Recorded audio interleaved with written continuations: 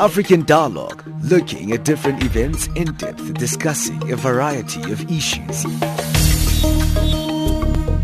What we see here is a clear violation of, one, the rights to privacy of Tiwonge and Stephen. The position of Greenpeace is that it's been a disappointing meeting.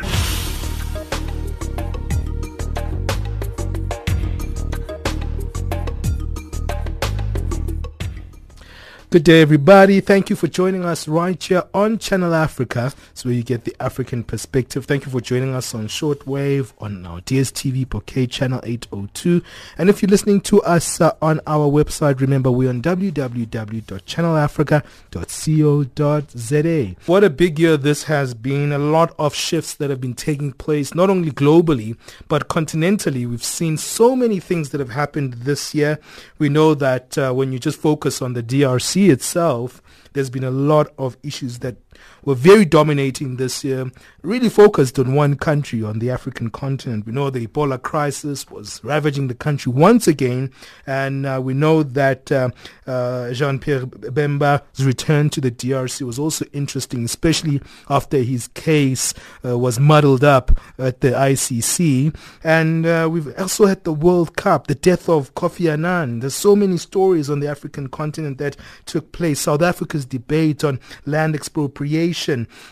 And when the list goes on, when you look at the African continent, the revisioning of Mozambique. Is it new, or is it just a retrospective old guard that is still there with the current president Mnangagwa still in the seat there? We saw Robert Mugabe being sidelined by the ZANU-PF. So a whole lot of things have been taking place this year.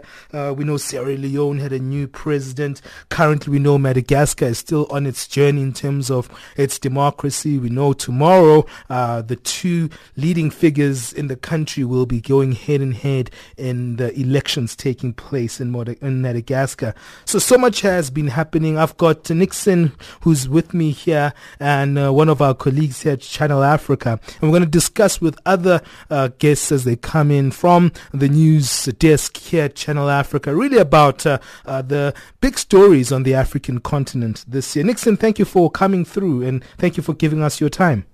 Thanks for having me on the show once again. Oh, it's always fantastic having you here. For you, I mean, at your desk, I know DRC is very central in terms of what you do. Issues of Kenya as a country, Tanzania, a little brief. You do also look at other parts of the continent. But those three countries have been very central in your news desk. Tell us a little bit about the stories that stuck out for you. I know you're also very much a man who loves looking at the DRC. Indeed, apart from the DRC, we look at Kenya and the broader East African regions. Sure. And more especially, there have been issues that have happened in that particular regions, both politically and economically as well. So it is so amazing that within a year, so much have happened in that region. And we begin in Kenya just in January, where immediately after the August 2017 elections in Kenya, where you see for the first time in African history a presidential candidate, swearing himself in as a people's president, and not only taking off of office, but twisted off of office, which was quite an interesting part in terms of politics. Talking about Raila Odinga. Owing to the politics in that country, particularly in Kenya. Sure. And the changes that happened thereof, and I mean the government and the opposition sort of got into discussions, and the pacts were made, and now you see a new approach to politics in Kenya. And not only that, in South Sudan as well. Let's stay with Kenya a little bit. Do you think the current butting heads between Uhuru Kenyatta and Raila Odinga has been resolved, or do you see it filtering into the new year, those contentions? Those contentions are likely to filter in the new year, given the fact that there are already some political quarters in Kenya, especially aligned to the Deputy President William Ruto, have been asking that a new approach which the Kenyatta government is taking in the fight against corruptions are targeting sort of the Kalenjin community, and that smacks the issue of ethnicity and tribalism in Kenya, which has been sort of a bedrock of Kenyan politics going forward. And we see those time and again coming up in how these two people engage. Kenyatta at one time calling Raila Odinga as a mgruk, in other words, a stranger, and just recently Kenyatta visiting Kisumu, which is the bastion of Raila Odinga and the broader Luo community. So sort of an impress, but I'm afraid that when Kenya goes to the national elections again, these are issues that are likely to emerge, because there are some quarters within the politics of that country who see that the deal was done for political expediencies, for the elite to sanitize themselves and to try to protect their interests and so on. So there's so much that is happening in that country that we are likely to see going forward into the general elections that are supposed to happen in 2022. You were going to South Sudan before I interrupted you there. Indeed, South Sudan is another interesting case where Riek Machar and Salva Kiir finally got into an agreement, and as we speak, he is now in Juba as one of the 4 vice presidents, according to the IGAD brokered peace deal.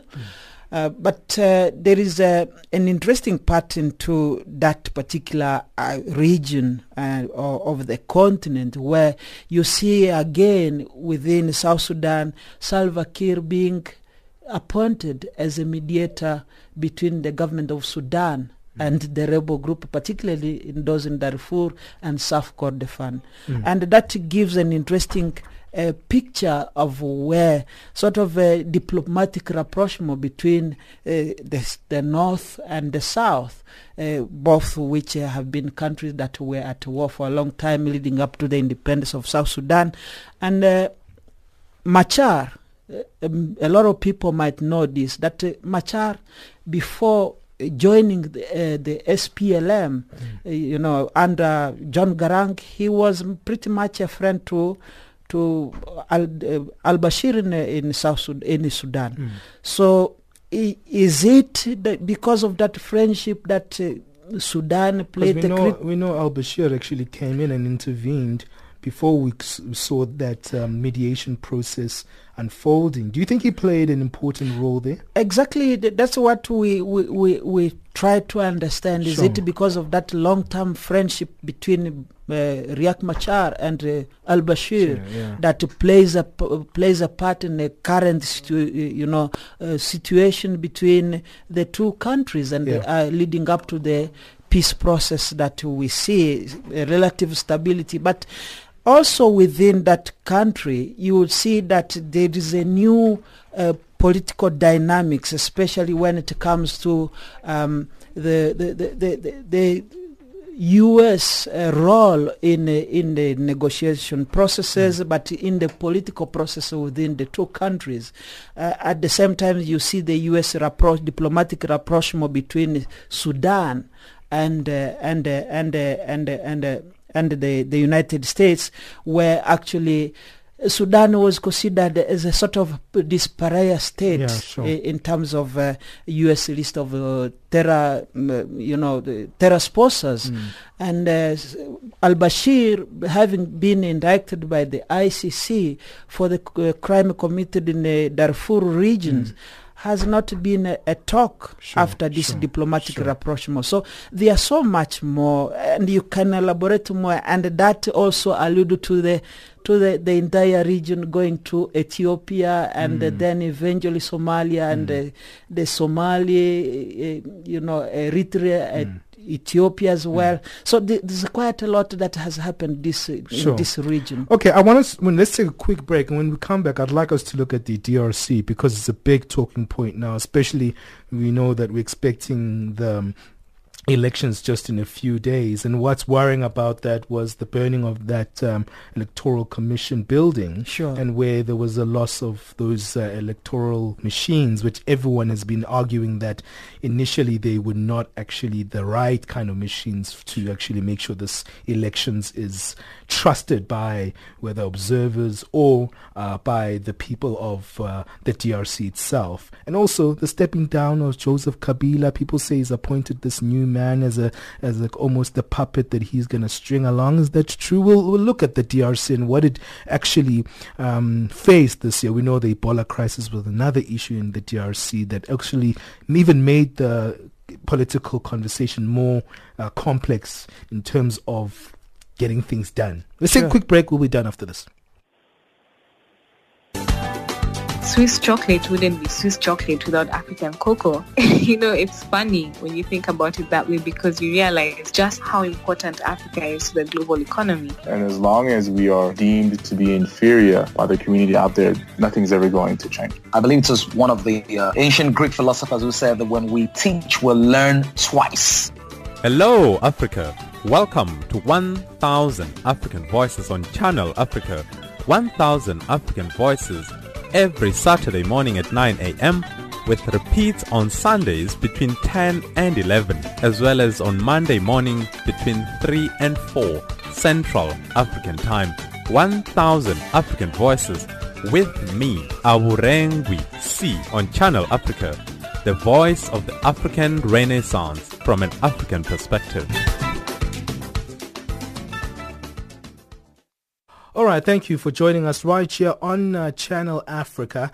You listening to us right here on our various platforms, on shortwave, on DSTV 802, and also if you're streaming us live on www.channelafrica.co.za, you can get us there. I think our guys are really busy today in the newsroom, and we're going to see if we can get political analysts. I think we've got Dr. Shingai Mutizwa Mangiza from the University of the Western Cape, who's been very much central in a lot of the conversations that we've been trying to analyze from a continental level, and he's been very faithful in many situations where we needed his commentary. So it's great to have Dr. Shingai speaking to Channel Africa, because on different platforms he's been someone who's been speaking very much, assisting us in terms of analysis in politics. Dr.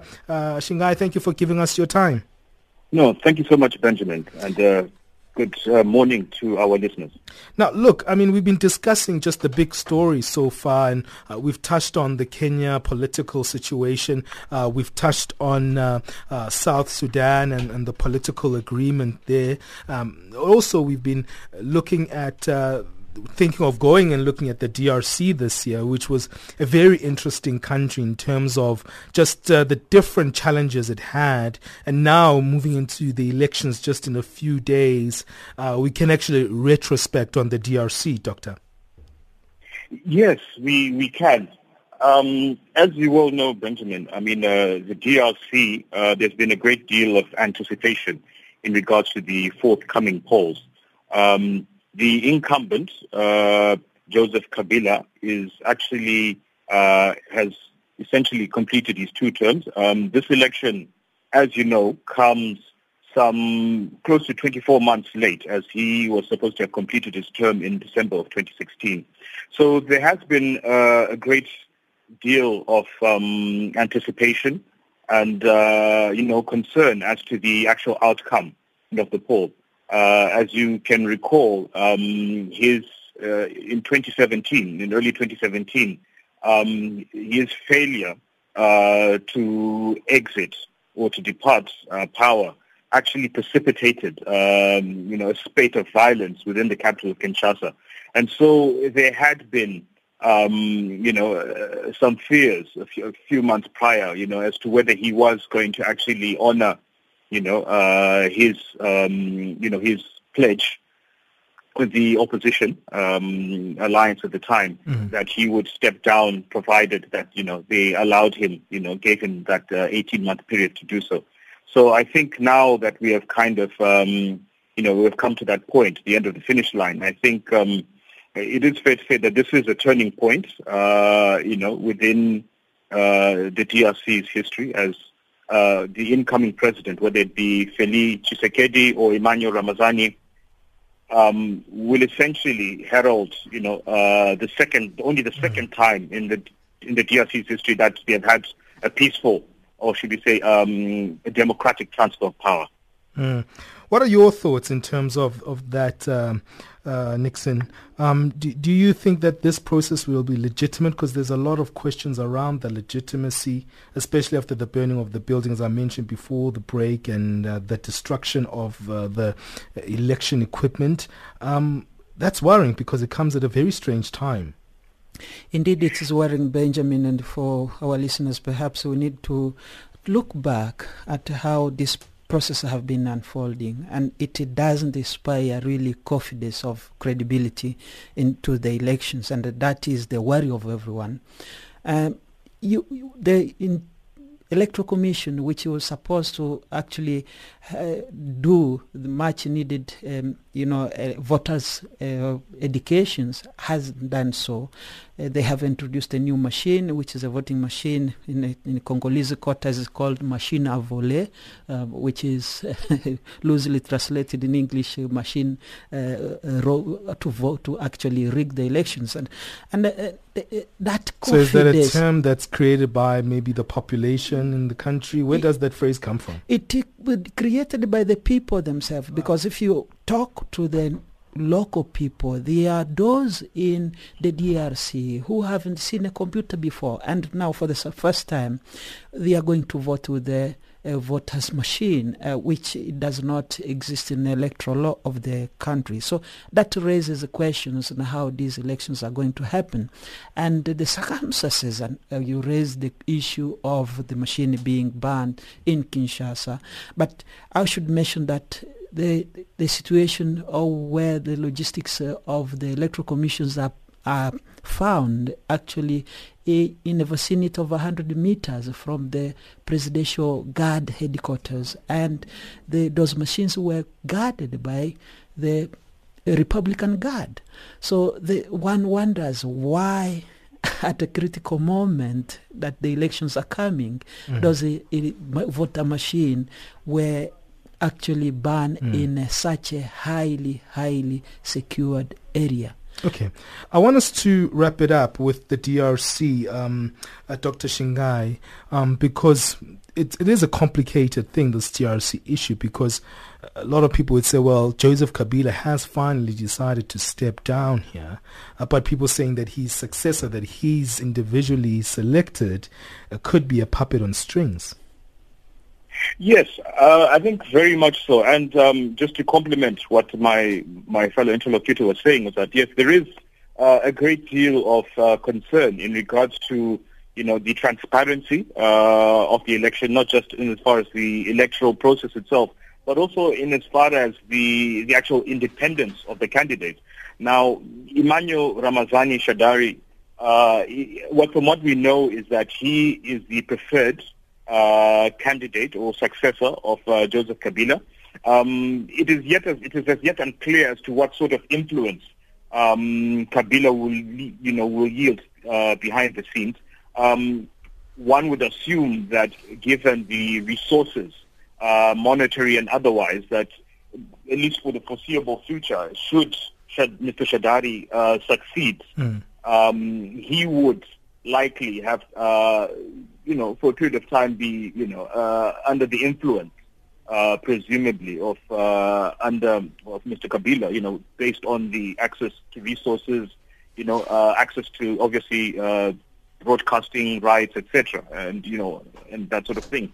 So I think there is that concern as to whether this election will actually mark a break, or will it be a continuity, more of the same policies and the same kind of thing. So I think there is definitely definitely a right to be sort of concerned as to what the actual election heralds. Sure. Okay, let me take another quick break, and when we come back, I'd like us to look at a big news item, which was Zimbabwe. Continues to be an African narrative. Every year, this country seems to be an international interest, especially this year. We saw the death of Morgan Tsvangirai.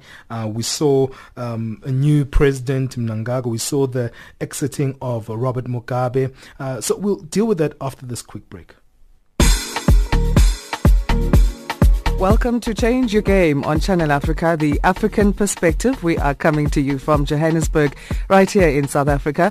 I'm Asanda Beda, your host. Change Your Game, the program that promotes open discussion and social dialogue as we highlight real issues in the African entrepreneurship ecosystem. Trevor Mumba now joins us in studio to talk about his entrepreneurial and personal journey. Welcome to Change Your Game, Trevor. Thank you so much. It's an honor to be here.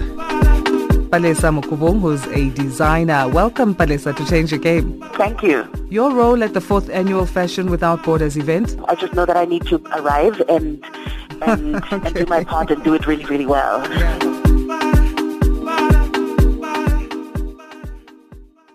Hey, it's December. It's been a very long year this year, especially for Africa. And now today we just want to look back at the year, look at the top stories of this particular year, because so many things happened. But you wanted to respond to Dr. Shingai Nixon before we go to the Zimbabwe story. Indeed, the issue that I wanted to raise with Dr. Shingai is that we will be doing a disservice to not talk about the regional issues that informs the DRC elections and the broader security issues that bedevil that country, particularly in the east, where actually there have been rebel groups in places like Beni. We have been reporting about it in day and night. I mean, that informs you how much stakes are high in going towards these elections. Already there was a confrontations about 2 days ago between the DRC army and the Rwandan army, and close to 5 soldiers were injured in that skirmishes, and 2 Rwandan soldiers were killed on a part of Rwanda where the Rwanda accused the DRC of harboring FDLR, and the same trends happen in south of Rwanda, where in a place called the Nyungwe Forest on the border of Rwanda and Burundi, where Rwanda is accusing Burundi for harboring its rebels. So you have a sort of regional issues that are happening. Around June, there were FNL rebels fighting Burundian soldiers on the Congolese soil, actually in a South Kivu province, in a place in a mountain in Fizi. So leaving that out of the broader question of the elections, the DRC, and the politics in the regions, will it be a determining factor on peace processes in the DRC, but not only the DRC, but a region as well? Because again, if you look at the east, where Uganda also is amassing its troop on the border between the DRC and Uganda, quote unquote, the generals have asked President Museveni to ready himself to deal decisively with the ADF, and we know that ADF took another turn in fighting at night.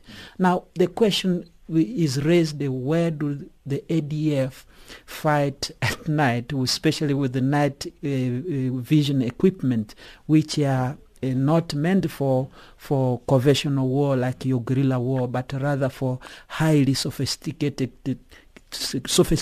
technological advancement within armies. So the region is under tensions, the M23 going back to the DRC as we speak, and that will inform the election and the entire region at large, because the issues of Kagame, pointing to the DRC and Burundi as a potential threat. Then, even very recently. Then those diplomatic skirmishes between Rwanda and Uganda, and on the broader East African community. You have issues that we are going to watch going towards 2019, and these are issues that have informed, but not also forgetting the international political aspect into these broader issues of the Great Lakes region, not only the DRC, because as we speak, Donald Trump has spoken about actually recalling some of the UN peacekeeping donations that they're making as a government into these peacekeeping efforts. And not only that, the critical question is what is read by Donald Trump or on a special advisor on security matters, Ambassador Bolton, saying that they need to counter China and Russia's influence in Africa.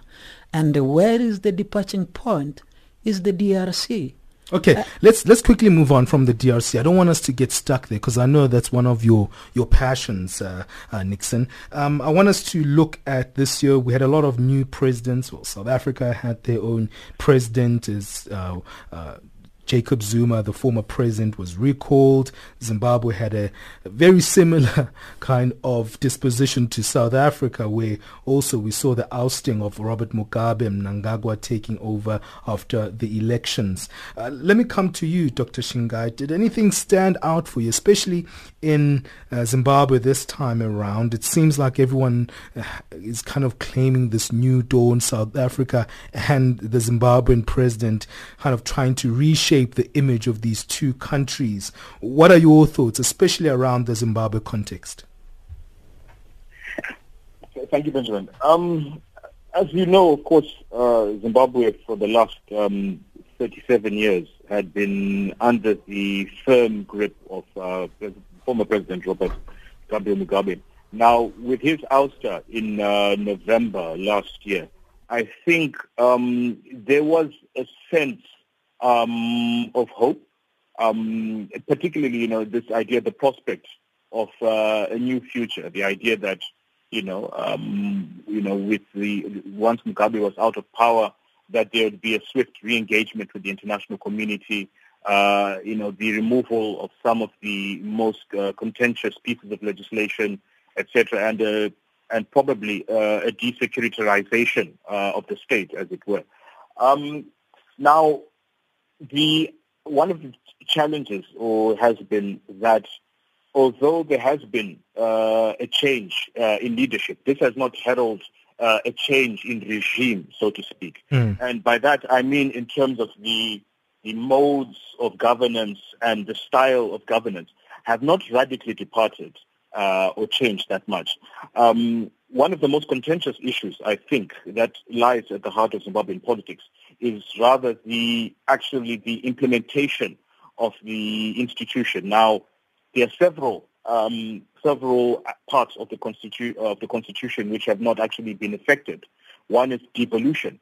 Now, for there to have been a fundamental change in governance, there need to be a decentralization of the state, or rather governance, by devolving power down to the provincial and to local authorities. I think that would have gone a long way to sort of relieve the national government of the burden of having to try and resolve all the many governance challenges. So that's one aspect. The other aspect, of course, I think has been despite the election, again, and this was again a watershed election in the sense that it was the first election in 20 years that you did not have Robert Mugabe or the late Morgan Tsvangirai on the ballot. I think, again, this also elicited a great sense of hope, amidst obviously the seemingly free environment. It has now been a few months, and despite obviously the violence that characterized it, I think fundamentally the real issues with Zimbabwe are still the economic issues. You've got serious liquidity crisis. You've got a fuel crisis. So I think really, in as much as there's been this change in political leadership, at the heart of everything is there has to be some sort of resolution of the economic challenges. Now, whether the administration chooses to partner with the opposition within this remains to be seen. But I think, for me, the far more important things, is the economic thing. So although there's been a change of leadership, would like to see a change in approach towards the economy. Okay, I'm running out of time. Let's move on to South Africa with you, Nixon. Cyril Ramaphosa's ascendance to his ruling.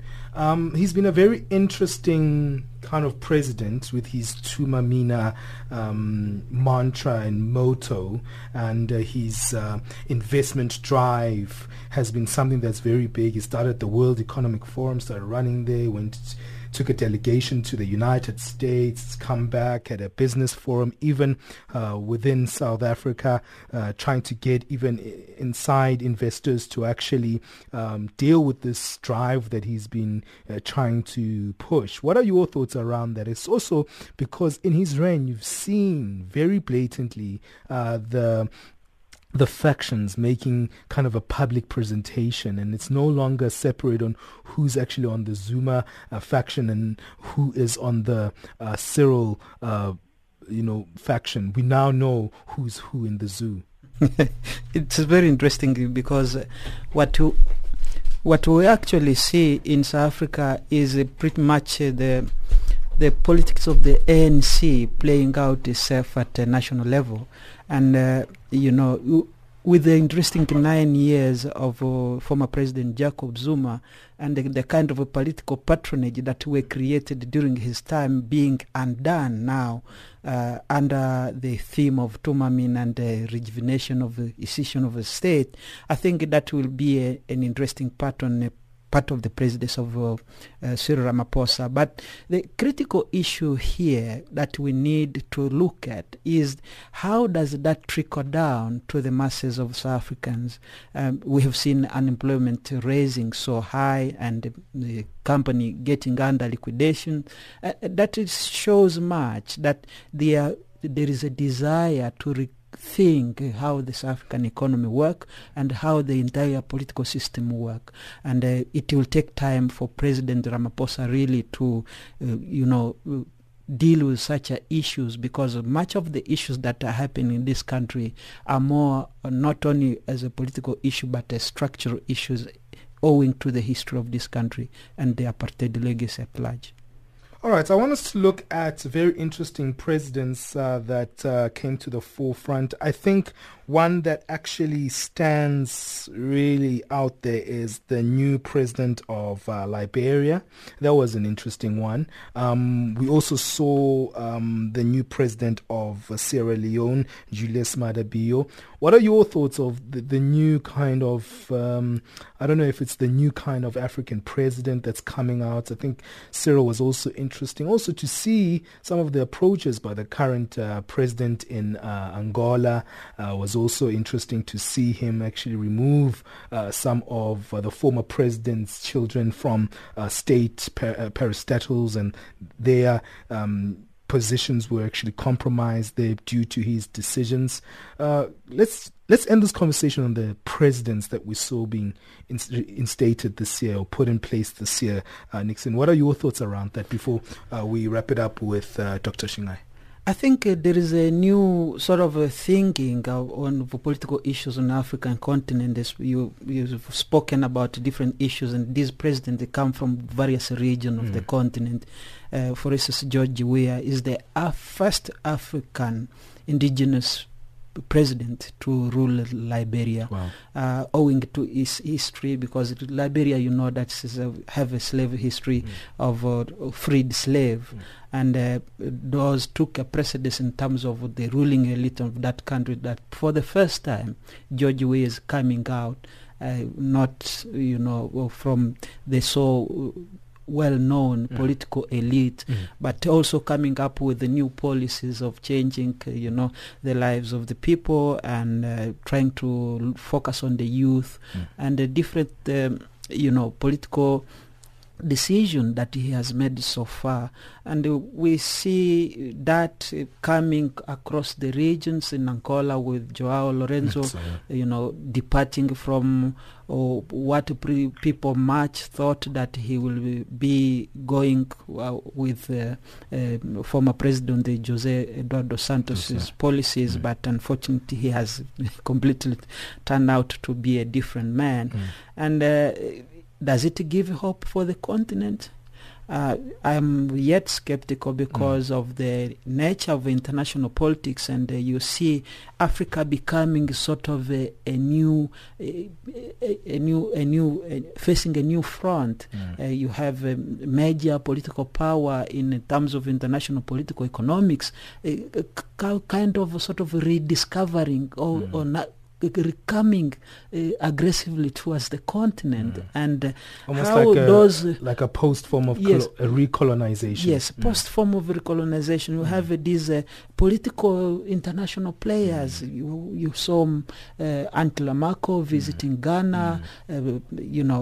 France with Emmanuel Macron coming to the West African regions. The German Chancellor. German Chancellor. So that tells you much the urge of resources and with the new technological advancements. So how these new presidents are going to lead the continent will determine the course of the continent going forward. Dr. Shingai, in terms of presidents, the new presidents and how they look, what are your thoughts around that? Yes, I think we can talk about new presidents in the sense that I think there is this there's a realization that there is a need to sort of clean up the image. I think, unfortunately, over the decades, we rightly or wrongly had acquired this notion or this reputation as being a continent that has been poorly governed. And I think the rise of people like João Lourenço and President Bayo in Sierra Leone and George Weah in Liberia is this idea of trying to create or trying to really forge a new path, one that a leadership that is responsible, one that also recognizes its civic duty to the population. And so I think there is a concerted attempt on that part to try and get the systems right and to try and also get the politics right. Now, in response to my interlocutor's point, I think there is something to be said, and that is that these new leaders will have to, of course, really be very, operate very stealthily in the way they deal with our international partners. As he has rightly pointed out, we seem to be undergoing a second scramble for Africa. I mean, of course, this is largely in reaction to the ever-increasing presence of China here. And, of course, possibly the emergence of the BRICS formation as an alternative to the traditional Western, alliances that we have been used to dealing with. And so I think there's a sense that they are going to have to obviously tread very carefully and also have a much more long-term outlook, and in as far as how our countries, how African countries can actually benefit by engaging in some of these engaging in some of these relationships and some of these multilateral agreements that that we are being brought towards us. And well, so I think we've run out of time, gents, I have to say, and I have to cut you off because we could go on and on and on in this kind of a program, and I don't think we've even scraped a piece of so many things of what happened this year in the continent. So we have to leave it there. Thank you, Nixon, for coming through. Thank you for your assistance. Thank you to Dr. Shingai Mutizwa Mangiza. We'll be having a second edition of this tomorrow, just because we can't look at everything in one day.